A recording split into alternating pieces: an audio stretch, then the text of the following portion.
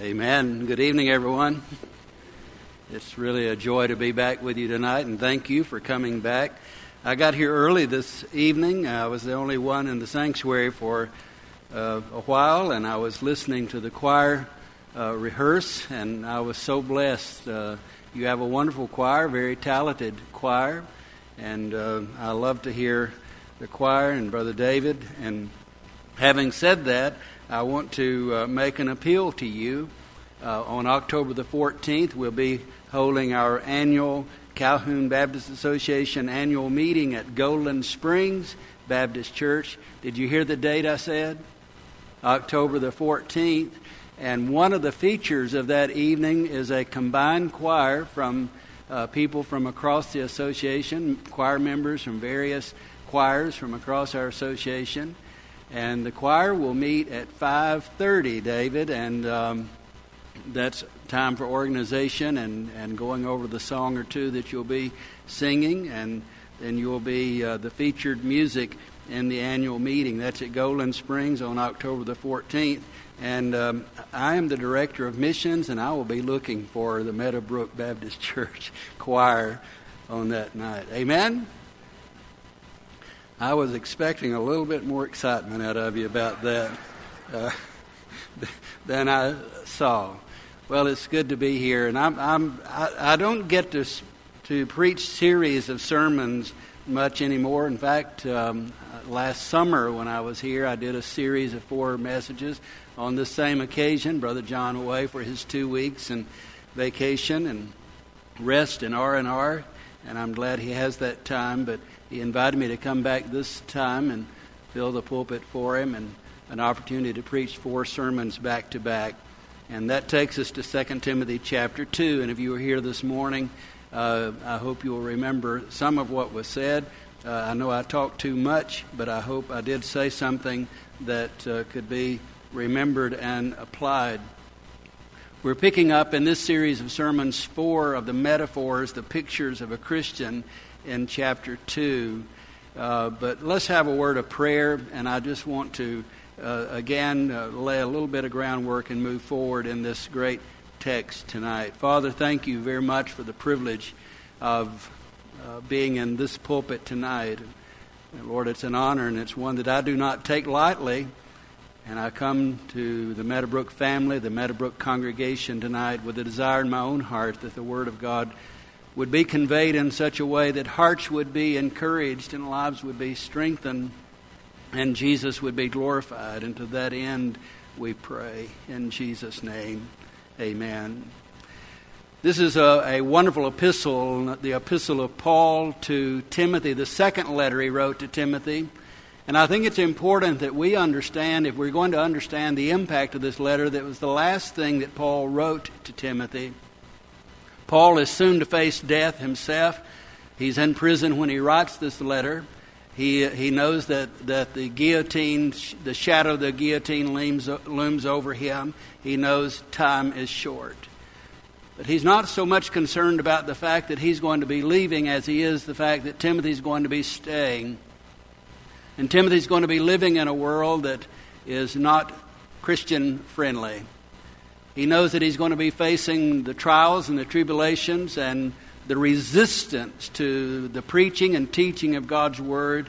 And Paul writes the letter to Timothy to encourage him. As I said this morning in chapter 2 and verse 1, when Paul says, "You therefore, my son, be strong in the grace that is in Christ Jesus," I see as it were a father gently holding his son's face in his hands so as to disrupt any distraction so he can focus on the son, and the son can focus on him. And he says, "You therefore, my son in the faith, my son in the ministry." These are important words that I'm going to speak to you, that I'm writing to you. Please do not miss what I'm saying. And in chapter 2, following this introduction in the first verse of chapter 2, Paul begins to lay out a list of pictures of the kind of Christian that he wants Timothy to be, and he wants all Christians to be. We see the primary metaphors, pictures I call it portraits of a Christian here. And the first one is the soldier we saw this morning in verse 3 and 4. And the soldier really is a picture of the victorious life. And Paul gave Timothy the formula for that. And he said, you must endure hardship. Do not go into this matter of living for Christ, this opportunity for living Christ, with any delusion that it's going to be easy. You will face hardships. You will face resistance. You will face even the possibility of death. And then he says, secondly, you must not entangle yourself in the affairs of this world. You cannot be a victorious Christian with one foot in the world and one foot in your Christian faith. And this is what he's saying to Timothy. Be a good soldier. A good soldier endures hardship. A good soldier separates himself from civilian life. We come tonight to the athlete in verse 5. And the athlete is a picture of the winning life. If the soldier is the victorious life, then the athlete is the winning life.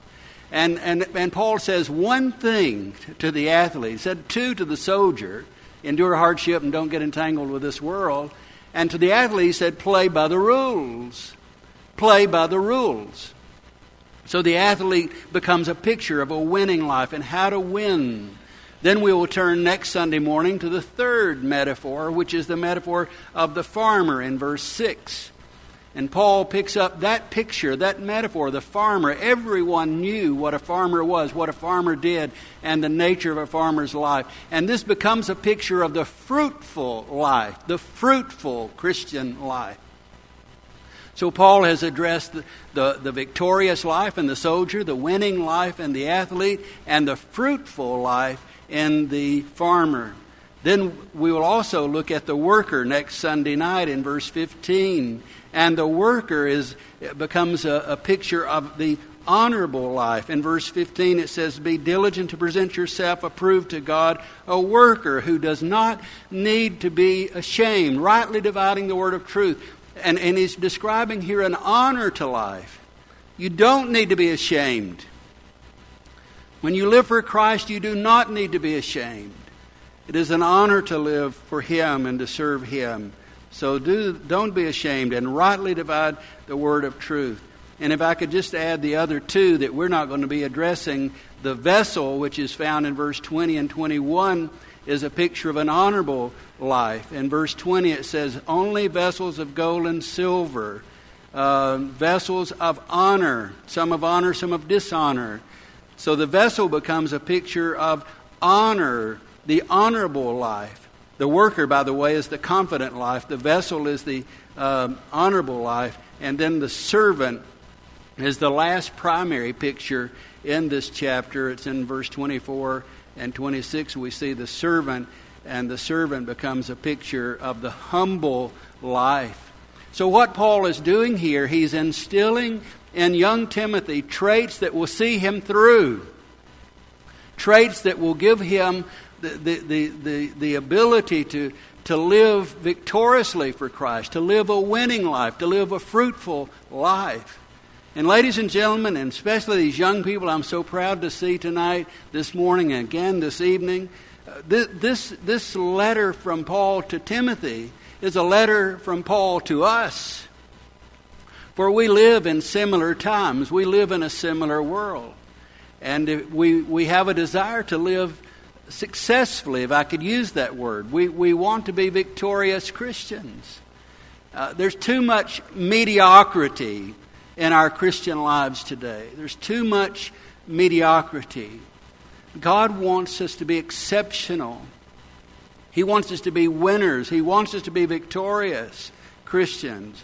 And He tells us how we can do that. So we've seen the soldier. Now we're going to turn our attention to this athlete. And I'm going to go through several passages, and I want to commend our technicians for their work every Sunday. But I noticed this morning the verses were going up when I would announce the text, and that gave me a wonderful, happy feeling to know that you can look at the verses while I'm reading. When I was pastoring, we had that kind of system, and the verses just followed me, because sometimes I go too fast for you to turn and catch up with me. But it was a good idea to write these verses down. The victorious life, the winning life, does not come to us easily. The victorious Christian life, the winning life, the fruitful life is not an inexpensive life. And tonight, I think we're going to be getting down into seeing some of the cost when we look at the athlete, the Olympian athlete, what it costs to be a winning Christian. That's the lesson that I think Paul is wanting us to see. That being the kind of Christian that God can use in unusual ways and great ways and ways that we desire to be used by Him does not come to us fortuitously. There's a part that we play and the price we pay to be the kind of Christian God requires us to be. I want us to turn or look at least to the screen to 1 Corinthians 9 in verse 24 through 27.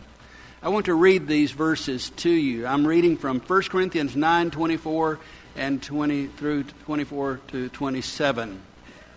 We're talking about the athlete now.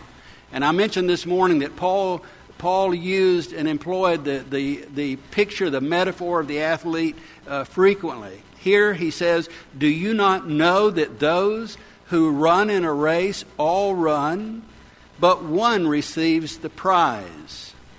Run in such a way that you may obtain it.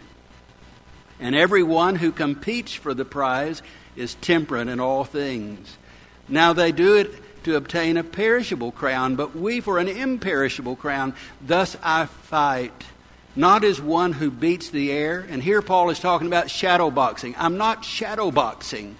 I'm not just up for the purpose of exercising my arms. This is not shadow boxing. I have a real opponent. Thus I fight, not as one who beats the air. This is not just shadow boxing. It's not play acting.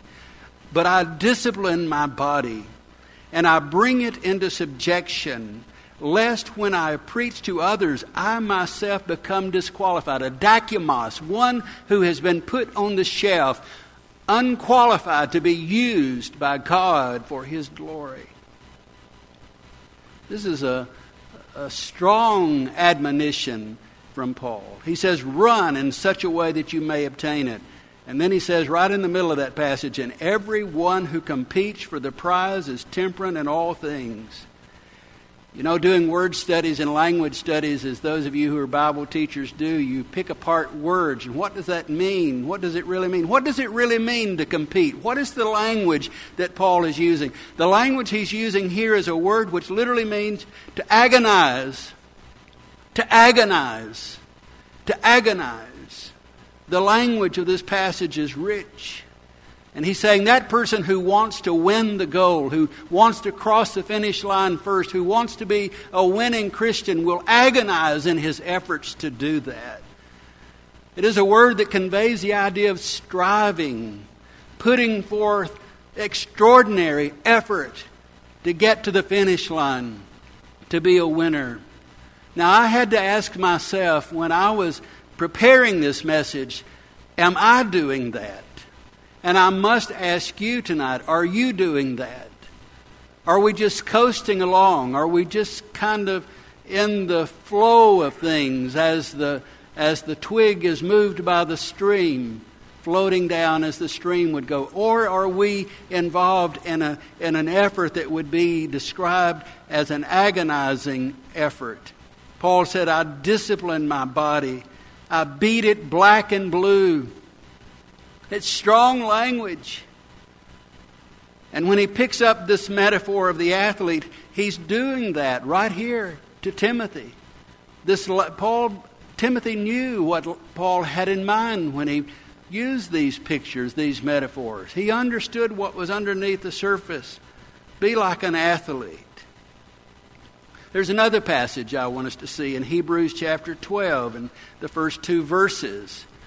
And I know that we're not sure who wrote the book of Hebrews. Some think Paul did, and that would be all right with me. If he did, we'd We accept it as part of the canon of inspired Scripture, but we're not exactly sure who the author is.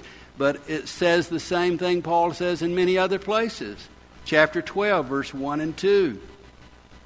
He says, "Therefore we also, since we are surrounded by so great a cloud of witnesses," and I'm slowing down because I still hear the rustling of the leaves, which is my favorite sound at church.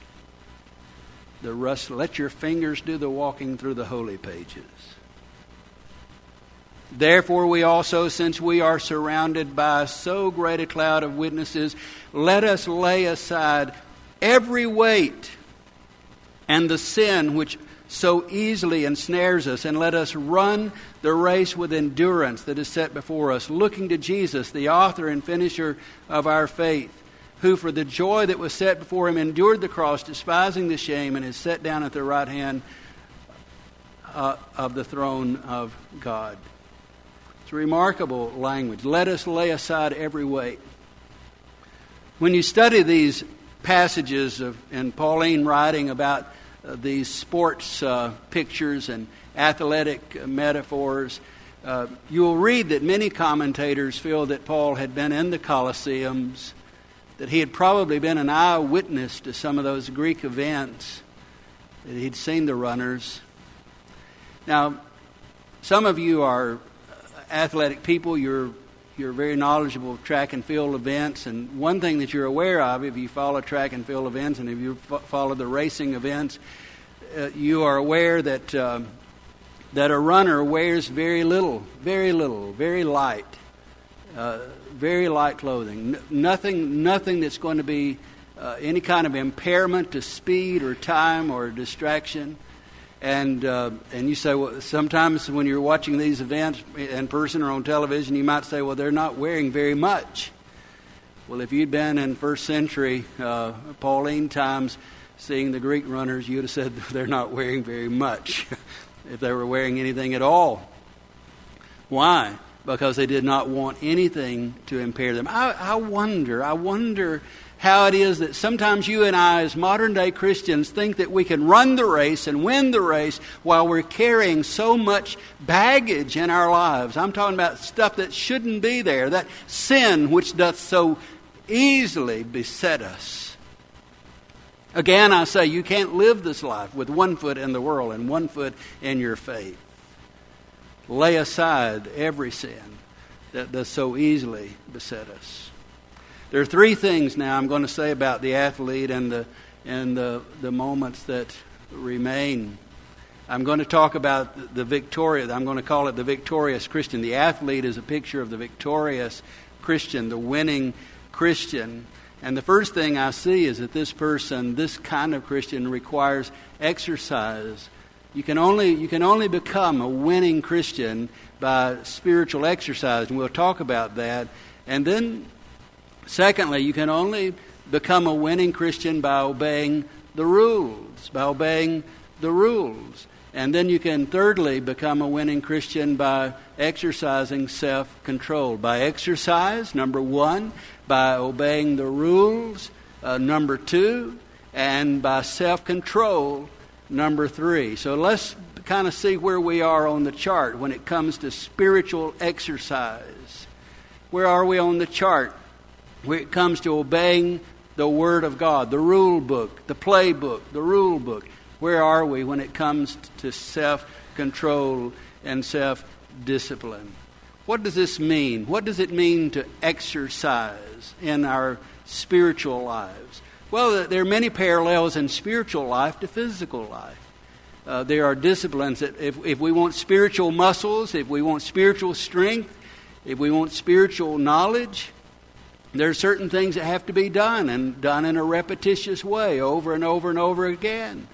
That person who is preparing himself to be a winning athlete has certain exercises he does, and he does them repetitively over and over and over and over again. And he builds up the spiritual muscles and the spiritual stamina. You say, well, how can I know how to do those things? Well, for me, and I just offer this as a suggestion, read Christian biography. I'm a great fan of Christian biography, and pick up the biography of men like David Livingstone or men like C.T. Studd or J. Hudson Taylor, and there are many others. There are even more modern-day Christians that I can mention. And men and women who's Fanny Crosby that we were talking about just a moment ago. We all have some spiritual heroes from the past and maybe even in contemporary times. Men and women who seem to stand head and shoulders above, strong in their faith and impacting in their lives. And we ask, how did they get there? How did they become that kind of Christian? What are the traits in their lives? What do they do that produces this kind of life? It's good to do that and to see what they do. And we're surrounded, as we just read from Hebrews 12, by a great host of witnesses who have gone on before us, who live that life. Read Hebrews chapter 11, the chapter right before chapter 12, and see that list of those who live by faith and the specific impact they had on the world in which they lived. They had certain disciplines. They exercised certain things. So we read these testimonies and these biographies. But I want us to read a little bit from the biography of the Apostle Paul and see what he did. Turn to Philippians chapter 3 and verses 10 through 14. Philippians 3, 10 through 14. And here you will see just a little thumbnail sketch of the kind of biography I'm talking about. And Paul uses, to our blessing and benefit, this specific example of the athletic picture and arena. Let's look at these words, and I'm going to read them and just comment briefly on them. Philippians 3 and verse 10, that I may know him. We break into the verse, that I may know him. That's important. Underscore that. If you mark in your Bible, if you make any notation, underscore that I may know him. This is a compelling force in Paul's life. You say, what compelled this man to live as he lived, to die as he died? That I may know him, that I might have an intimate, personal knowledge of Christ, that I might have an experiential knowledge of Christ, that I may know him and the power of his resurrection. Now that's pretty powerful, the power of his resurrection. How can we know resurrection power? We can only know resurrection power when we are in fellowship, the fellowship of his sufferings, when we're conformed to his death. And Paul says, if by any means I may attain to the resurrection from the dead. Here we see in these two verses, 10 and 11, Paul's goal and his ambition that he might know Christ. Verse 12, we move on. Not that I have already attained or am already perfected, but I press on. I press on, that athletic term. I'm pushing to the goal line. I'm pushing. I'm injured. I'm hurting. I'm lonely. I'm hungry. I'm all of these things, but I'm pressing on that I may lay hold of that for which Christ has laid hold of me. In other words, I'm reaching for the gold medal. I'm reaching for the gold medal, the prize of my faith, that well done, good and faithful servant. So here we see Paul looking at his goal and seeing the gold medal waiting for him. The gold medal is the Lord himself and the joy of knowing him.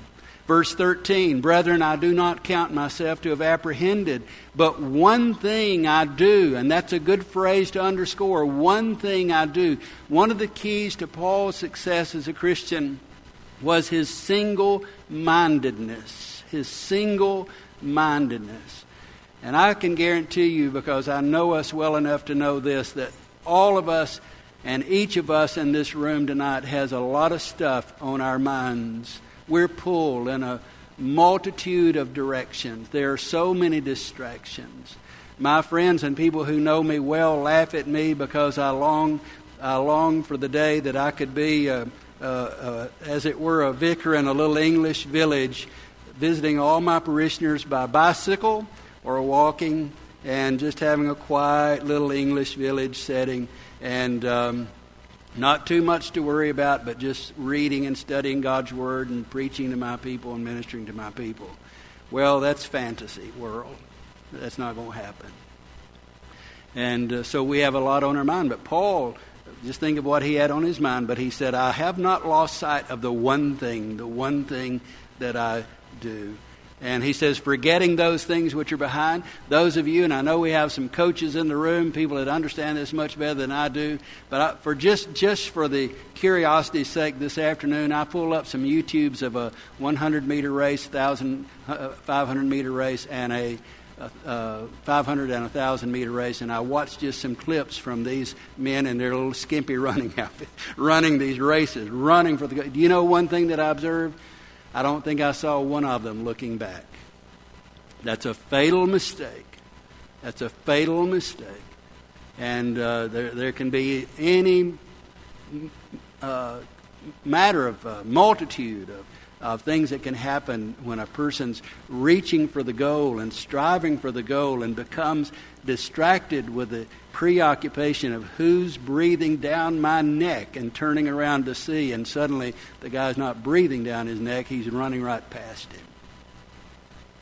Paul says, I have one thing. I forget those things which are behind. I press toward those things which are ahead. And here we see, as I've said, the runner running for the finish line. Verse 14, still with the athletic metaphor, Paul in his testimony said, I press toward the goal for the prize of the upward call of God in Christ Jesus.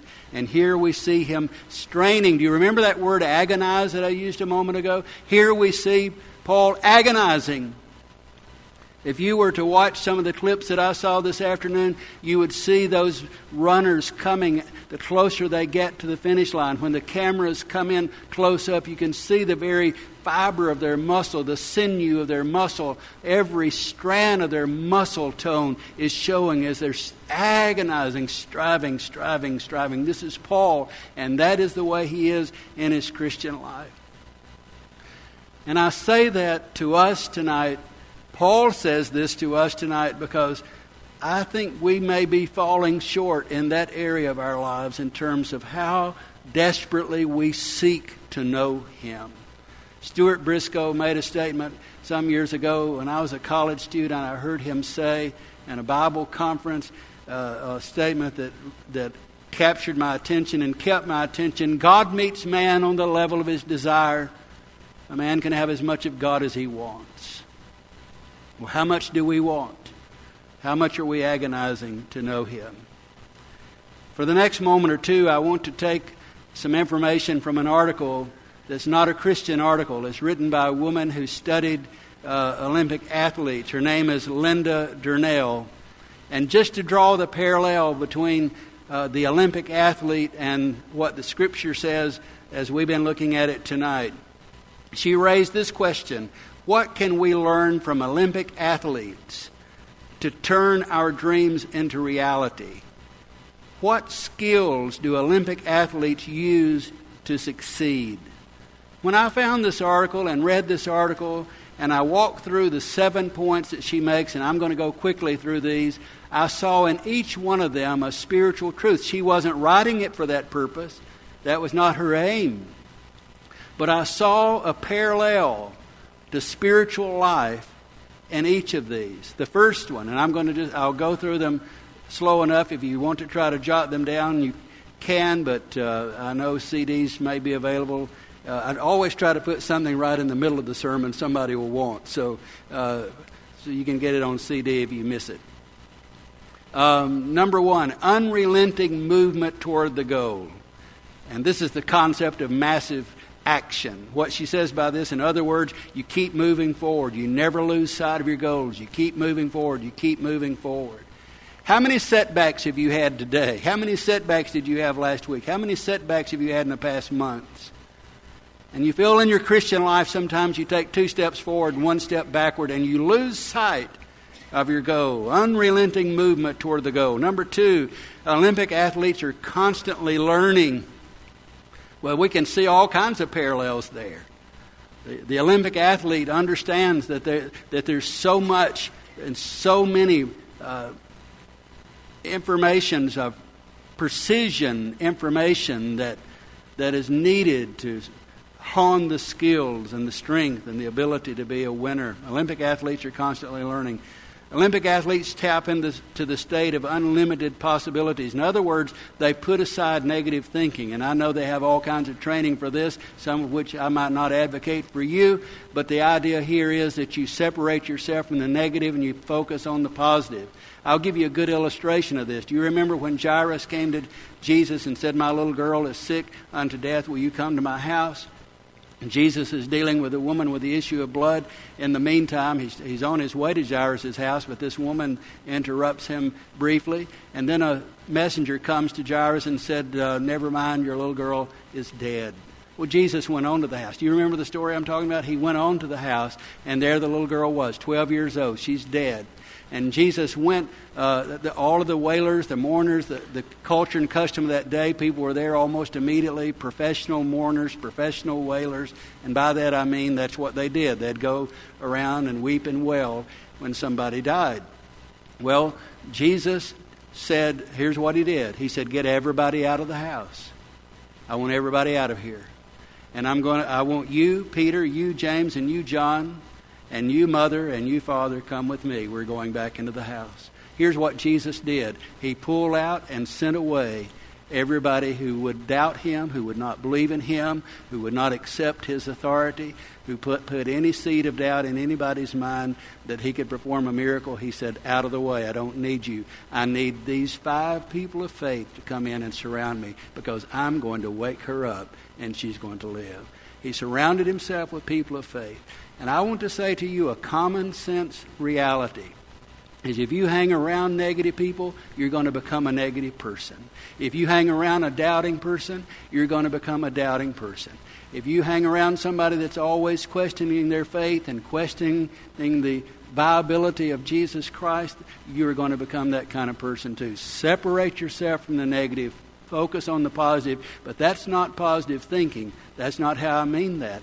I mean surround yourself with people who can help you exercise your faith to get stronger and stronger and stronger, not people who are going to be like a leech sucking the spiritual blood out of you. Amen?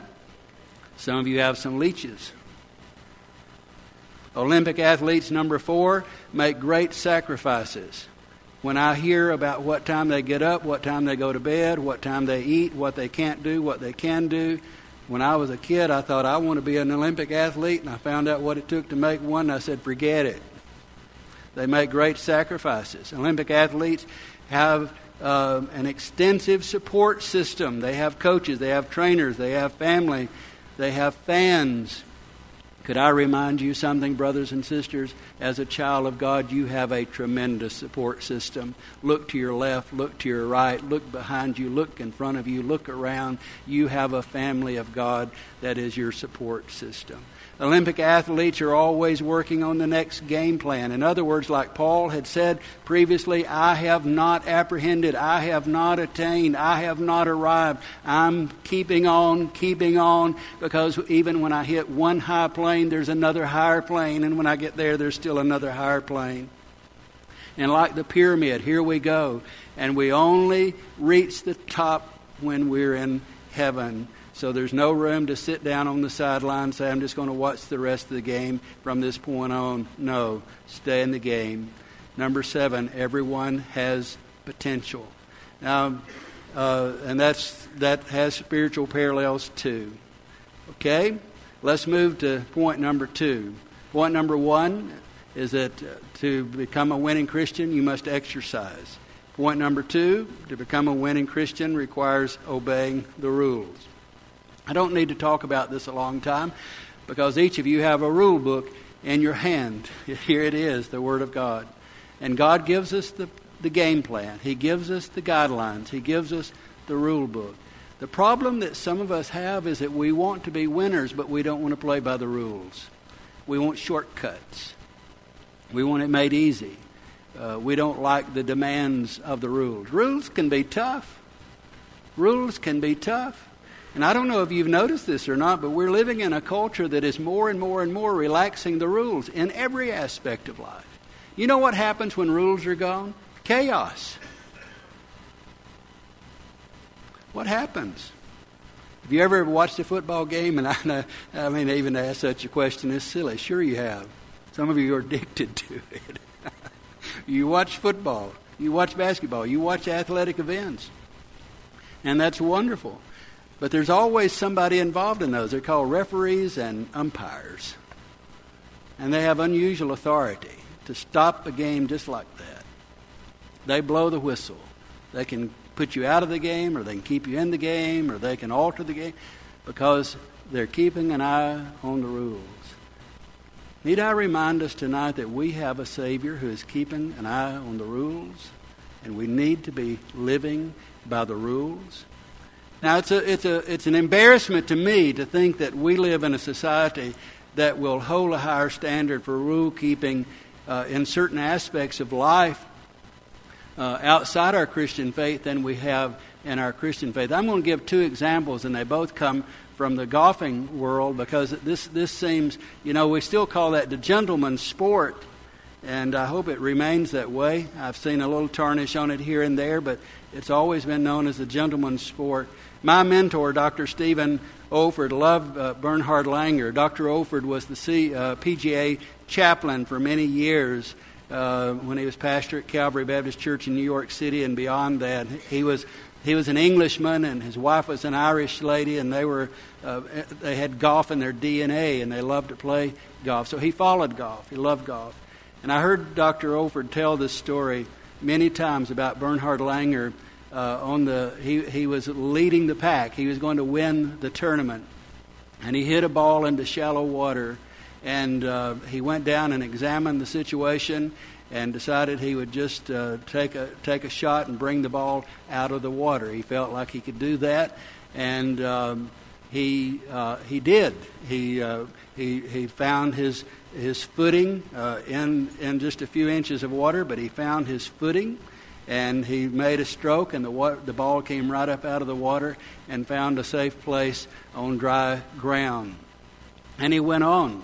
He went on to continue to lead the tournament, but not too long further into the game, a spectator watching by television called and said, when the camera zoomed in on Bernhard Langer's feet, I noticed that he shifted an impediment from underneath his foot and moved it away in order to reposition his foot. Now, I can imagine what he did when he was standing on a rock. Have you ever had a pebble or a small rock under your foot, and you tend to want to, I'm sure we've all been in that position that Bernhard Langer was in, but what happened was not only did he lose that stroke and that part of the game, he lost the tournament. It was an infraction of rules that caused him to lose the tournament. I found another story, it's quite remarkable, from some years back in 1987, and I'm still trying to scratch my head on this one, but Greg Stadler was playing in the Andy Williams Open. He had a winning score of 270, and he was on his way to win the tournament. It was raining. It was a bad day. He hit a ball into the rough. When he went to the ball to bring it back into the fairway, he realized that he was going to have to get down on one knee to bring the ball back into the fairway. And because the ground was wet and muddy from the rain, he took a golf towel, put it on the ground, put his knee on the towel, and hit the ball and made a remarkable shot, bringing it out of the rough, the extreme rough, back into the fairway. Again, someone else watching by television called in and said, you can't put a towel on the ground to put your knee on because it's an improvement of your stance for hitting the ball. And he lost the tournament and lost several $1,000s of winning prize in the meantime. You say, why do you tell those stories? Because those kind of rules are applied in many aspects of life, not just in the athletic arena, where rules have to be kept, or you get fired, or rules have to be kept, or you receive a severe reprimand. And how is it that we think we can live the Christian life without keeping the rules that God has put before us? We cannot. We must be rule-keeping Christians. Do I get an amen on that? Well, let's do one more thing, and then we will be at the conclusion. The third thing that we're talking about is a victorious Christian, a winning Christian, must exercise self-control. This is an important part. And by the way, if I could just say this before it leaves my mind, this is an aspect of our faith and our testimony that will really make a difference in the workplace where you live, in your home, Because your self-control and your temperament is one thing that will give you away. I mean, you can say nice things, and you can go to church on Sunday, and you can sing the hymns, you can even preach the sermons, and you can do all of that. But if you've got a stinky self-temperament, if you're temperamental and not self-controlled, you'll find yourself offending people and insulting people and hurting people. You may not even be aware of it because you're just kind of doing things the way you want to do things and not thinking about the consequences. And I'll read 1 Corinthians 9, 24 through 26 to give a biblical basis for that statement. 1 Corinthians 9, 24. Listen to the words of Paul. He says, "Do you not know that those who run in a race all run, but one receives the prize? Run in a way that you may obtain it. And everyone who competes for the prize is" what? Temperate. That word means self-control. And Paul says, in all things, you're temperate and you're self-controlled in all things. And now they do it to obtain a perishable crown. Their motive is like the Olympian, the gold medal. But we for an imperishable crown. Therefore I run thus not as one who beats the air, but I discipline my body and bring it under subjection, as we were reading a moment ago. But back to this verse here where he says, everyone who competes for the prize is temperate. Write this statement down. Discipline, not desire, determines destiny. And if you want to be a biblical Christian, it's not going to be simply by wishing and wanting and desiring to be one. It's going to be when you begin to employ and to exercise the principles that produce such a life. The winning Christian life requires discipline. Discipline. Amen? Amen. Well, I pray this picture of the athlete sticks in our minds for a little while anyway. Let's stand as we pray together.